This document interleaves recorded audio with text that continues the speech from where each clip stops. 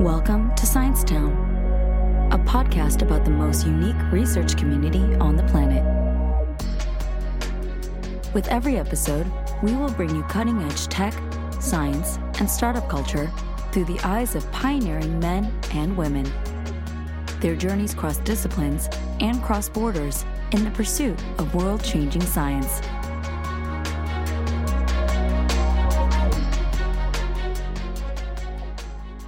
Hello, I'm Nicholas DeMille. And I'm Ben Stevens. Welcome to this special Science Town series on personalized medicine. Cheap, rapid genetic sequencing, big data, supercomputing, and more is opening up new possibilities for medicine at the individual level. As we enter a new decade, we wanted to sit with some of the world's leading experts on personalized medicine to find out where the science is headed and what that means for you. Today, our guest is Professor Nicholas Pepas, Director of the Institute for Biomaterials, Drug Delivery and Regenerative Medicine at the University of Texas in Austin. We spoke with him about nanotechnology and drug delivery during the 2020 Winter Enrichment Programme, an annual festival at KAUST that brings together scientists, innovators and artists to explore topics of global relevance. Enjoy. Drug delivery.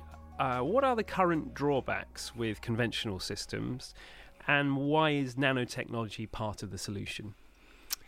Thank you very much for inviting me. Drug delivery is a very important subject for scientists and for engineers and for medical doctors. And the problems that we address are problems that are extremely difficult to solve. As I will be saying today in my talk later today, that's why we select a mode of work called convergence. Convergence means that scientists from different areas, dissimilar areas, come together to solve a problem. Because it will be naive to think that the solution of the problem of cancer can be achieved by just one discipline, one expertise.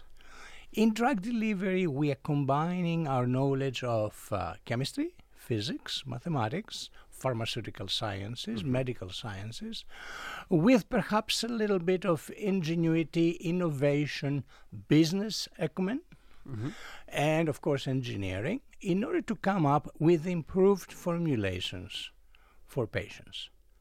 Why is that important? We want to improve the quality of life of our patients.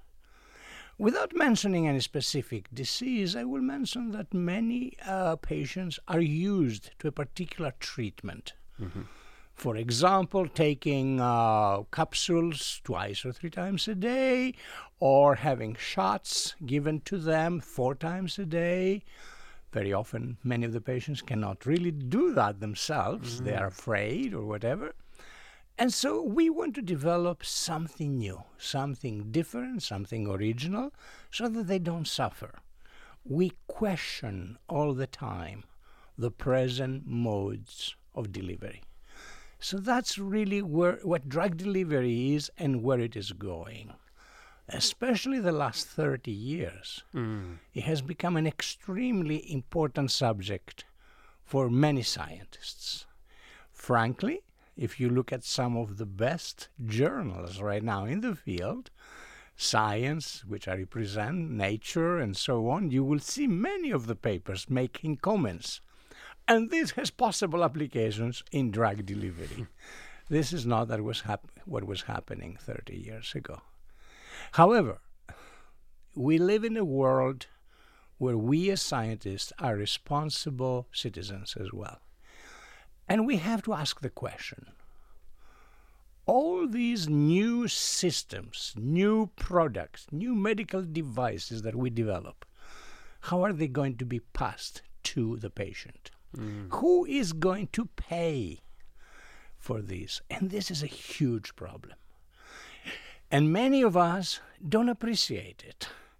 And we start with the idea, I will develop this new system and so on. And we don't understand it has to somehow be approved, depending on the country, by the governments, by the pharmaceutical companies, this formulation over another formulation, and of course by the insurance companies or whoever really pays for the products. And then how does nanotechnology offer solutions there, perhaps? If we really think how present pharmaceutical systems work, they work mostly at the nano level. Yet, what we try to present is, in simple words, tablets, capsules, injections, and so on. So many of us have questioned, can we really redesign our systems so that they are at the same nanoscale, at the same level as the cells, as the proteins, as whatever we're trying to deliver. So nanotechnology has come in and has really given a new optic, a new view of how we can solve a problem. Instead of simply delivering a drug, say by an injection, you try to find a way to target it, to present it directly to the cells that hopefully are responsible for a particular disease. So it's really a very natural problem. Does it work? You can ask me or I can answer right now. It works in some cases, not yet in other cases. So there are some people that are more questioning, really, the implications and the impact of nanotechnology in our field.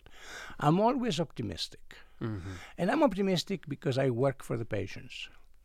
And I do not want to come to governments and give them an advice to stop supporting nanotechnology without really being 100% sure that we cannot get something better. And for the time being, I believe we can get better products, better devices, better systems if we work with nanotechnology. Right. And one of your areas of research is type 1 diabetes. Why does the delivery of insulin into the body pose so many challenges currently? Insulin is a very important therapeutic agent that has to be delivered to type 1 diabetic patients and sometimes to type 2. It is a protein. It is a relatively sensitive protein that works only in specific pH environments, only, of course, in specific temperatures, only under specific conditions. What would be a simple way of delivering insulin if it were not injection? It would be swallowing insulin. But if you swallow insulin, it can be destroyed already in the saliva, in the esophagus, and so on. So the question becomes, if we want to get better methods of formulation and delivery of insulin for type 1 diabetic patients, we have to bypass some of the problems that we have with the standard formulations and deliver the insulin intact in the blood, because that's where it's going to work. For the last 40 years, that has been the major effort of our group and other groups, many other groups, to come up with systems that can deliver insulin that way. It's an extremely sensitive protein molecule. It changes very easily. You can have change in the amino acids in it and so on, and that may affect the so-called pharmacological impact, the pharmacological bioavailability in the systems. So this is really why we are looking at new methods very carefully, and we are always trying to improve the delivery of insulin in type 1 diabetic patients.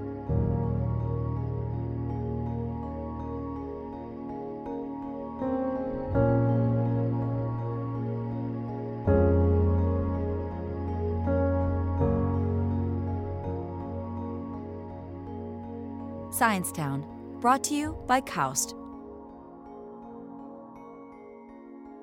And how does your work apply to multiple sclerosis? And I'm aware there's also a personal dimension there as well. Oh, you happen to know about the personal dimension, and I don't mind sharing it with your listeners. And basically, multiple sclerosis is a very important autoimmune disease. We still do not know 100% why our body attacks the myelin. The myelin is a sheath that covers the nerves. Once it's attacked, it forms something that I would call lesions, plaques. Some countries will call it, some different languages will call it plaques. Basically, there are ways with magnetic resonance imaging, MRI, to see that the patient has already been affected by the early stages of that disease. So several questions. First, can we deliver a drug that will delay, not entirely stop for the time being, delay the arrival to disability? Because everybody who listens to us today has to appreciate, if the nerves have those lesions, they become less flexible. That affects vision. It affects other functions of the body. Right. People may become impotent or, or they may be incontinent and so on. So basically, what we're trying to do is find ways to deliver some of these drugs without the detrimental effects of the present formulations. One of the most successful formulations is based on interferon beta, which is a protein, and that interferon beta has to be given intramuscularly. That means straight down the muscles. So I always think of divine intervention because in Christmas of 1992, I started having some signs, double vision, that a few weeks later were diagnosed as multiple sclerosis. At that time, I had developed the first carriers, the first systems for delivery of insulin, now the protein, different behavior, different system, different pH region, different characteristics, but the idea was already there. And after I was stabilized taking a particular drug called interferon beta, intramuscularly, once a week, I started working on different methods of development, of delivery of such systems, therapeutic agents. And in fact, I will talk about it this afternoon. I don't hide it. It's a very interesting problem, and I'm glad you asked me. If I have 1 minute of your time, of course. People that suffer from multiple sclerosis and take intramuscular delivery, because now there are a few other delivery methods that have come out the last few years, they have to be careful, take the delivery, as I said, by injection. How many of us can do shots of ourselves intramuscularly? And it's not like the shots for insulin, okay? And the second thing is, they have to take intramuscularly, and then there are side effects. The next 24 hours, there is a certain weakness, and don't forget, interferon has effects on our health, especially psychological effects. You have depression typically, and so on. So, and then you travel. You go to another country, you have to carry with you a protein, all these things. And we started working, and I think we have now some extremely successful results of an oral delivery system for interferon beta, which is now in clinical studies and so on. We will see when it will come out. But this is one of the many applications where I truly, truly believe we will help patients, because patients are looking for something better. Parenthetically, since the listeners and everybody following me today are wondering what happened in my case, 12 years later it was discovered that I had been misdiagnosed. So for 12 years I was taking a drug that I didn't have to take. It was another autoimmune disease which is easy to correct and so on, or to control. But anyhow, as I said, sometimes one thinks perhaps divine intervention has come in there. Was that the pivotal eureka moment that made you choose this particular field, or is it earlier than that, would you say? Oh, much earlier than that. I come originally from Greece. I was educated as a chemical engineer in Greece 50 years ago, or 52 years ago. I was a sophomore, and I had returned home very late from classes and so on. And I turned on the radio. We had no television at that time. It was December of 1967. And I heard that some doctor at the Grote Sur Hospital in Cape Town, in South Africa, had come up with the first heart transplant. Yeah. And it was shocking. Here is a chemical engineer who was working with oil and gas. I was working for Shell in the summers in Rotterdam, suddenly having to face the reality that there were other new subjects that chemical engineers could study, because passing blood through the heart is, of course, a transport phenomenon. Mm-hmm. It is a fluid mechanics phenomenon, except with a much more complex fluid. And I got very excited. I went to libraries. I started looking. I decided to go to the United States to study as a PhD biomedical engineering, and I went to MIT in 1971. And that was really the eureka moment, or the eureka period for me, because at that time I realized how important it was for engineers to contribute to the medical field. We're not medical doctors. No. We listen to the medical doctors, we appreciate the problems that they have, and we try to solve them. The actual eureka moment for me was a very unusual event at MIT. You know how you work. The same thing that happens here at KAUST, that you have an incredible number of first-rate scientists, and you have the ability to interact with each other. It was the same way at MIT in the early 70s. And one of my best friends and colleagues and classmates was somebody called Robert Langer. Langer, MIT, I consider him to be probably the number one name in biomedicine in the world right now. And Bob Langer and I started talking, and it was in 1973 that we first exchanged over dinner in a delicatessen in Boylston Street in Boston the idea that maybe we can solve the problems in the world by coming up with a new drug delivery systems. And that's what led to what 50 years later is what we have done in the field. And today, do you see yourself as an engineer, a pharmaceutical scientist, an inventor, all of those things? I feel myself first and foremost as an educator who educates the young generations to think, to be careful, to control their output by helping people first and foremost.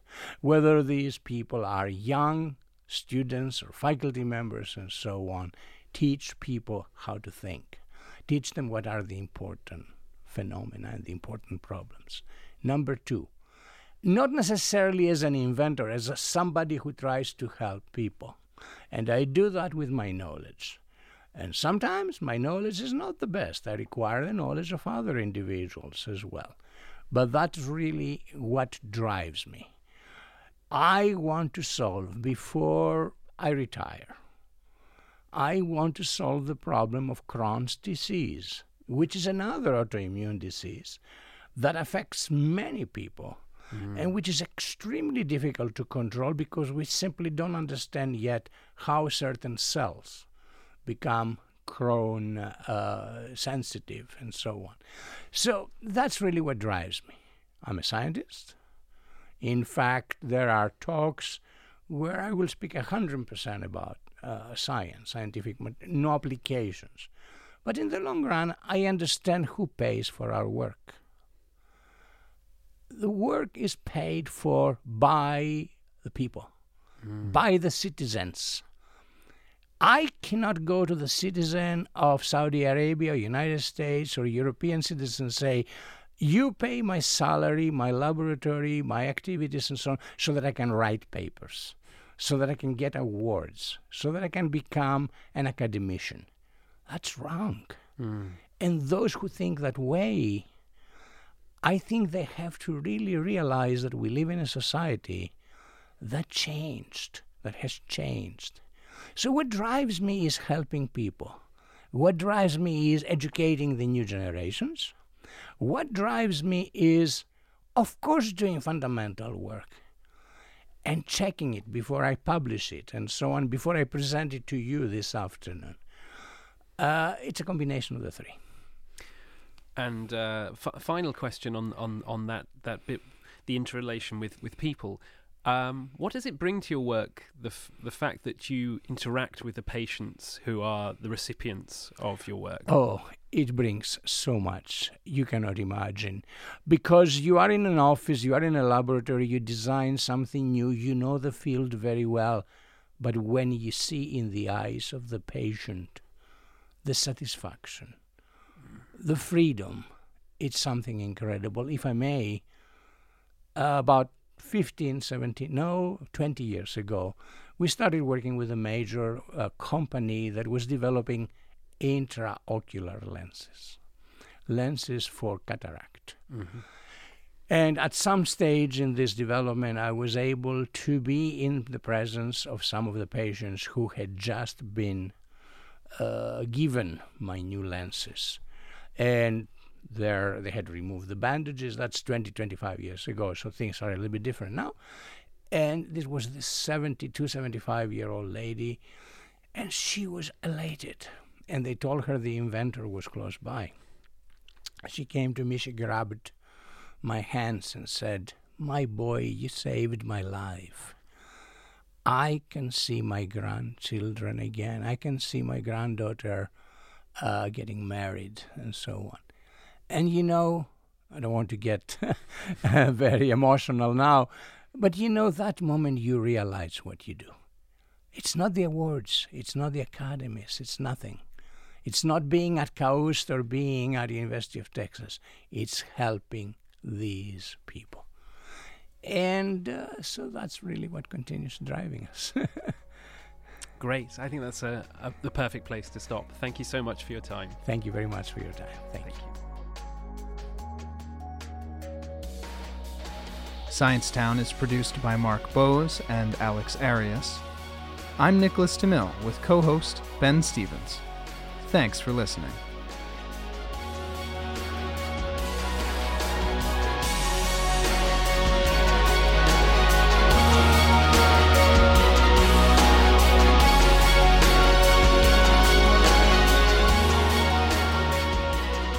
This podcast is a production of King Abdullah University of Science and Technology, also known as KAUST. You can find us on all major social channels, wherever you get your podcasts, and at sciencetown.kaust.edu.sa.